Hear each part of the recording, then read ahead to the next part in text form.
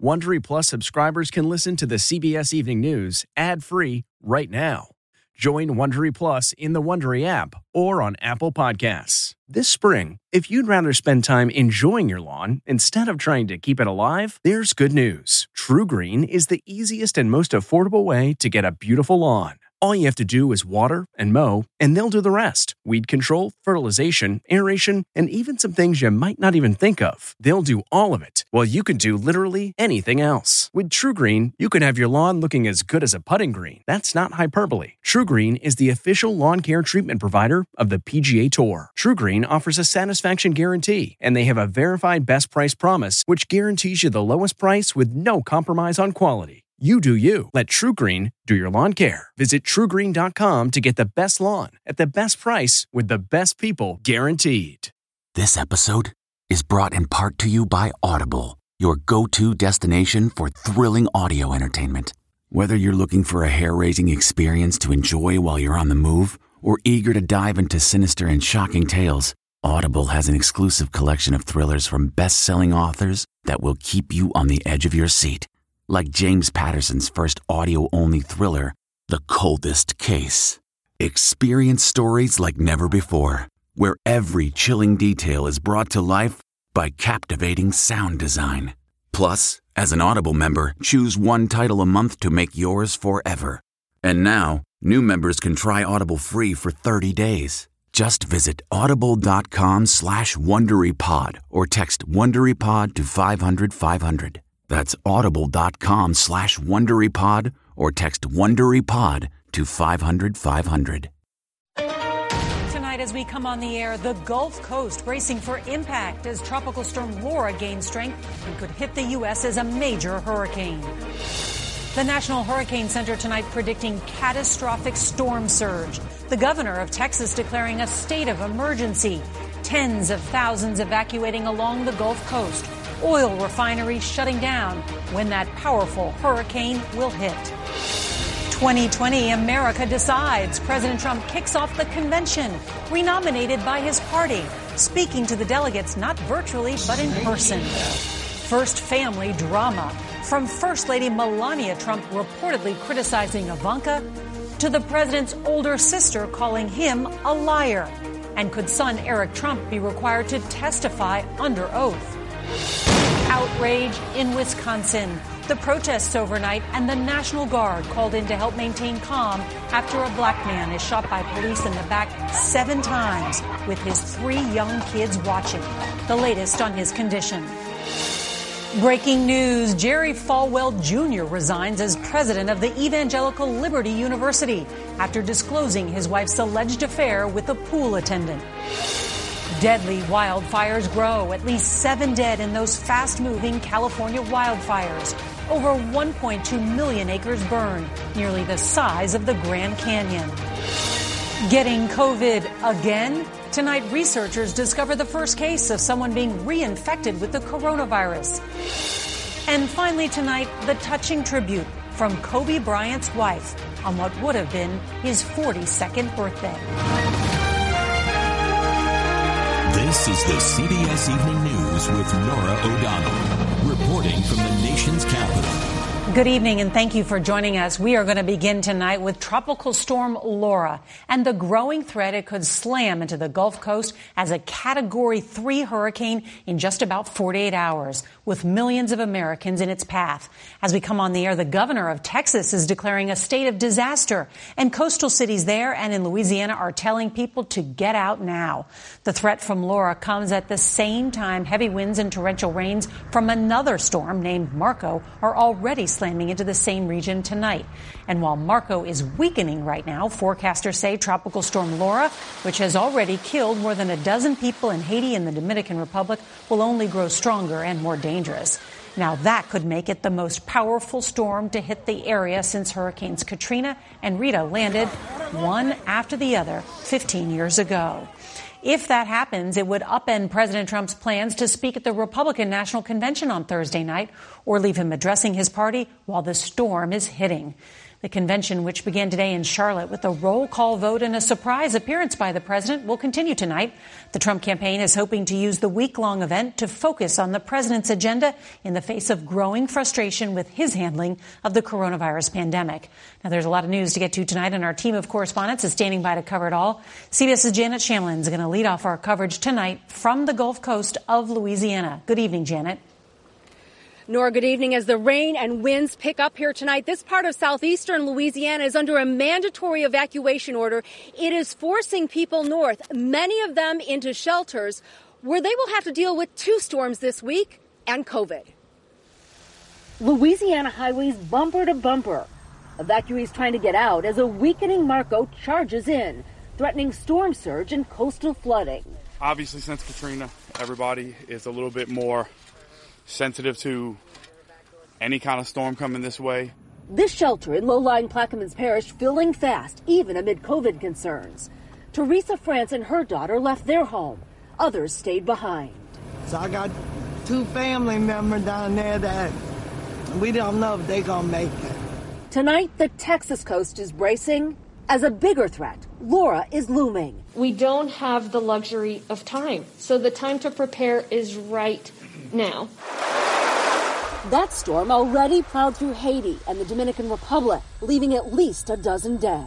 Have you ever seen 2 storms at one time approach this region? This is unprecedented. Not only are we worrying about one hitting today, 3 days later we're worried about another one.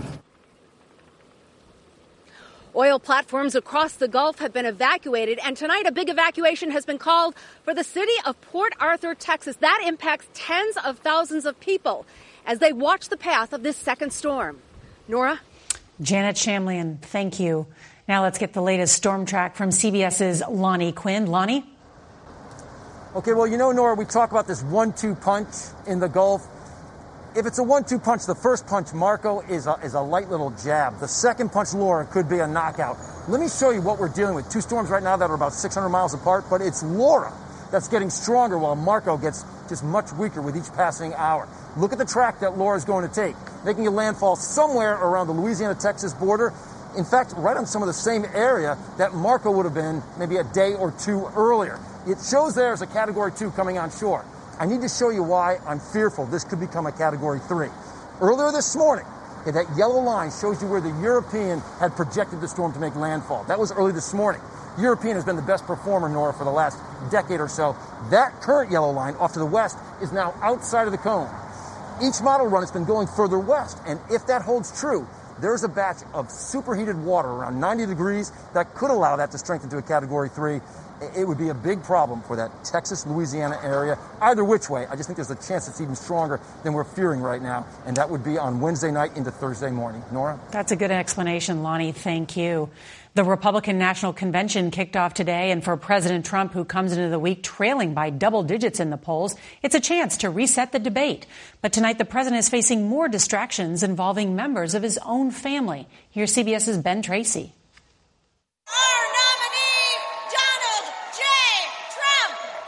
Just minutes after being nominated for a second term by delegates in Charlotte, President Trump took the stage and once again made the unfounded attack that Democrats are rigging the election through mail-in voting. What they're doing is using COVID to steal an election. They're using COVID to defraud the American people, all of our people, of a fair and free election. What the heck are you doing? The gentleman's time is expired. Thank you. On Capitol Hill, Postmaster General Louis DeJoy, a Republican megadonor, said the president's attacks on mail-in ballots are not helpful. DeJoy denies ordering the removal of hundreds of mail sorting machines and blue mailboxes, moves that could slow down election mail, but says he won't reverse the changes. You won't put the machines back, though? No, I will not. You will not? Will not. You will not. Well, there you go. As the Republicans' 4-day convention kicks off, the president is facing several new threats. Today, the New York Attorney General confirmed she's investigating the Trump Organization's finances and wants a judge to force Eric Trump, the president's son, to testify. President Trump's longtime aide Kellyanne Conway is leaving the White House to focus on her family after her 15-year-old daughter tweeted this weekend that she's devastated her mother is speaking at the Republicans' convention and is officially pushing for emancipation. President Trump is also facing scathing new criticism from his own sister, retired federal judge Marianne Trump Barry. According to audio first obtained by the Washington Post, Barry was recorded by her niece, Mary Trump, slamming the president. The change of stories, the lack of preparation, the lying, the holy shit. He has no principles. None. And there are reports that a forthcoming book by a former confidant of First Lady Melania Trump contains audio recordings of her disparaging the president and her stepdaughter, Ivanka Trump. Meanwhile, today, Joe Biden's running mate Kamala Harris told young people it's essential they vote. I don't need to tell you what is on the line in this race. Donald Trump reminds us every day who he is and how much worse it can get with a second term in office. Now, President Trump will be making an appearance each night at the Republicans' convention. Tonight, he's expected to thank first responders. Other featured speakers tonight include former UN Ambassador Nikki Haley and the president's son, Donald Trump Jr. Norah. Ben Tracy at the White House, thank you. And this programming note, we're going to have live coverage of the Republican National Convention. That begins tonight at 10 Eastern, 9 Central Time. Hope you'll join us. Tonight, Wisconsin's governor has sent more than 100 National Guard troops to Kenosha. A curfew is also in effect there following violent protests after police shot a black man in the back several times. Tonight, he's in stable condition. 2 officers have been placed on administrative leave. And a warning, what you're about to see is disturbing. CBS's Molengi reports tonight from Kenosha.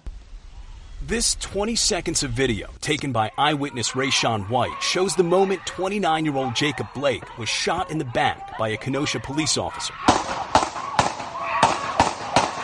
At least 7 bullets were fired. You can see as he walked to the driver's side of an SUV, an officer grabbing Blake's shirt as he got inside.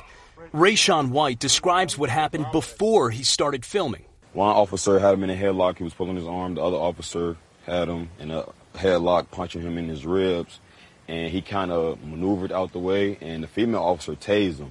Police were responding to a domestic disturbance call on Sunday evening. Complainant says Jacob Blake isn't supposed to be there, and he took the complainant's keys and is refusing to give them back. 2 of the officers involved in the shooting were placed on leave during the investigation. Overnight, anger turned to vandalism. Some set city vehicles ablaze while officers in riot gear clashed with others. This incident comes almost 3 months to the day George Floyd was killed in police custody. Attorney Benjamin Crump represents the Floyd family, and now the Blake family, too. It is foreseeable that these things are going to happen if you continue to engage in racism and discrimination in your policies and practices. The eyewitness, who didn't want to be shown on camera, tells us that Blake scuffled with police before the shooting and that he heard an officer tell Blake to drop the knife, although he never actually saw a knife. Today, the governor deployed 125 members of the National Guard here to help. And tonight, for a second night in a row, a curfew starting at 8 p.m. Norah? Molengi, thank you. We turn now to those historic California wildfires, more than 600 in just over a week, including 2 of the largest in the state's history. At least 7 people have died and more than 1 million acres have burned. That is more than 4 times larger than the area destroyed by fires in a typical year.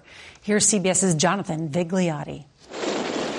Tonight, wildfires have displaced more than nearly 200,000 Californians. Almost 1.5 million acres, the size of the Grand Canyon, are in the firefighting lines. Much of it so rugged, the attack can only be by air. Included in the carnage, the state's oldest skyscrapers. These redwoods have lived hundreds of years, and we're told hundreds of them have been destroyed in what has been a historic and deadly 9 days.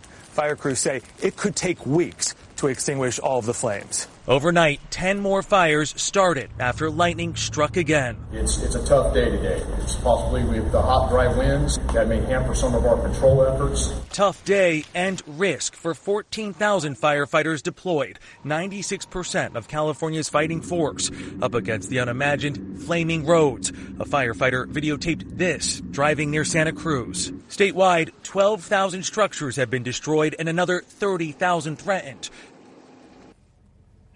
We drove through this entire neighborhood, and most of the homes look like this. This home is still smoldering, and keep in mind what you're looking at is just 1 acre of more than 1 million scorched. Norah? Just devastating. Jonathan Vigliotti, thank you. Turning now to the coronavirus, over the weekend, the average daily death toll fell below 1,000 for the first time in a month.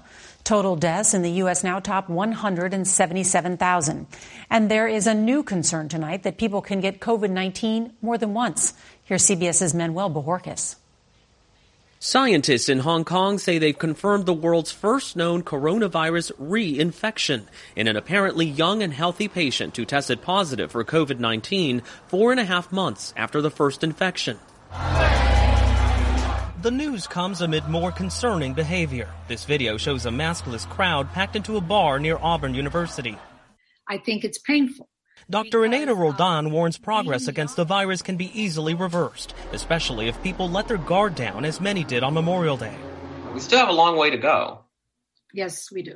There is no pill that I can give you to change your behavior overnight. In the meantime, a Florida judge sided with the state's largest teachers union, halting a state order to reopen schools to in-person instruction. But fans will be in the stands for the Miami Dolphins home opener next month at 20% capacity. That's still 13,000 people. Manuel Bojorquez, CBS News, Miami. Tonight, the Oxford vaccine, a leading COVID vaccine candidate, is in advanced trials, and drug maker AstraZeneca says it will be able to produce 3 billion doses. CBS's Charlie D'Agata got exclusive access inside the lab that is working to make the company's plans a reality in our series, Racing to a Cure.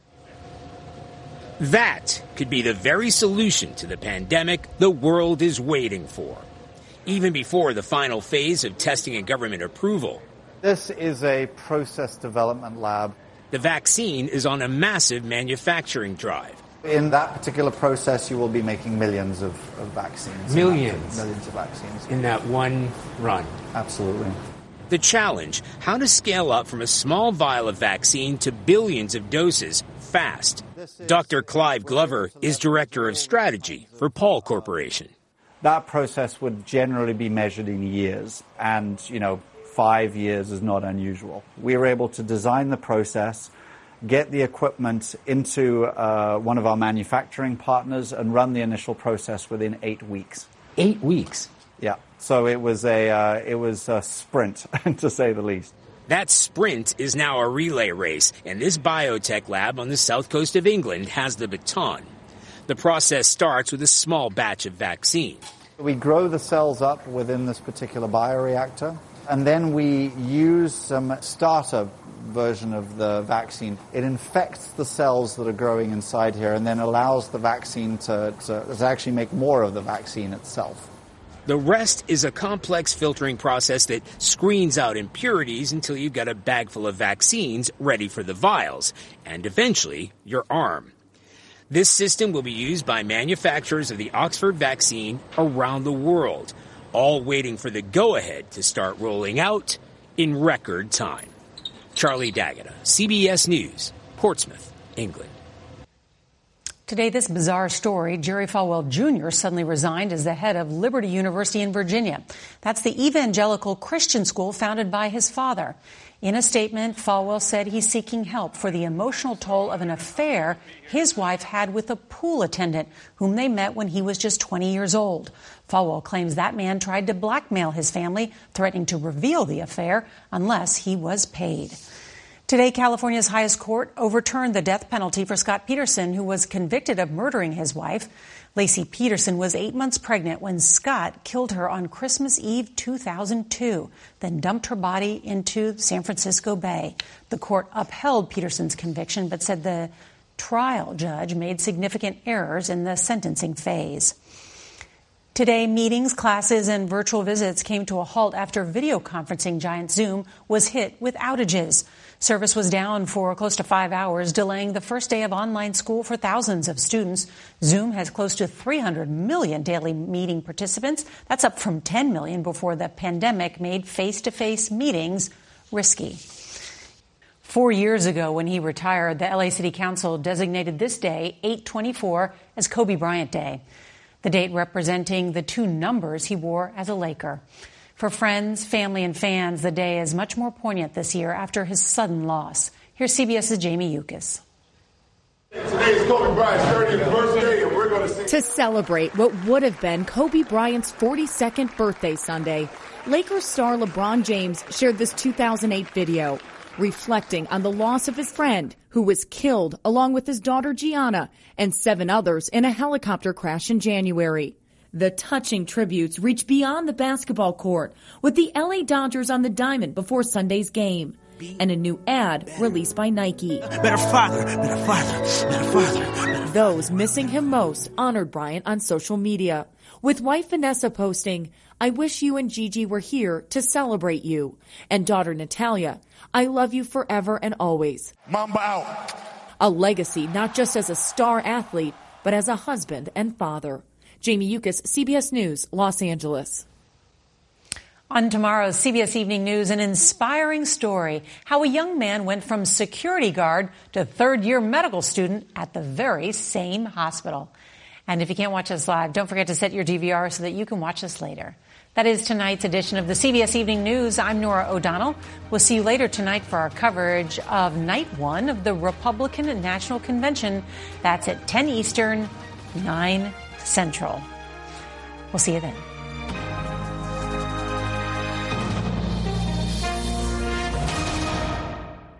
If you like the CBS Evening News, you can listen early and ad-free right now by joining Wondery Plus in the Wondery app or on Apple Podcasts. Prime members can listen ad-free on Amazon Music.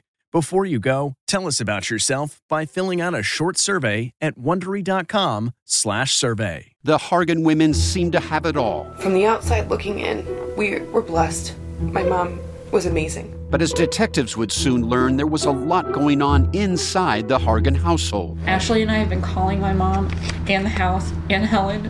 Okay. No one's answering. 63-year-old Pamela Hargan gunned down in her own home. Her youngest daughter, Helen, lay dead upstairs. Patrol, when they arrived, assumed or thought that there might have been a murder-suicide. But for the detectives on the scene, there were things about the scene itself that were concerning to us on day one. Who would want to kill their mother and their little sister? There is no boogeyman here. It is exactly who we think it is. I'm Peter Van Sant from 48 Hours. This is Blood is Thicker, the Hargan family killings. Listen to Blood is Thicker, the Hargan family killings, wherever you get your podcasts.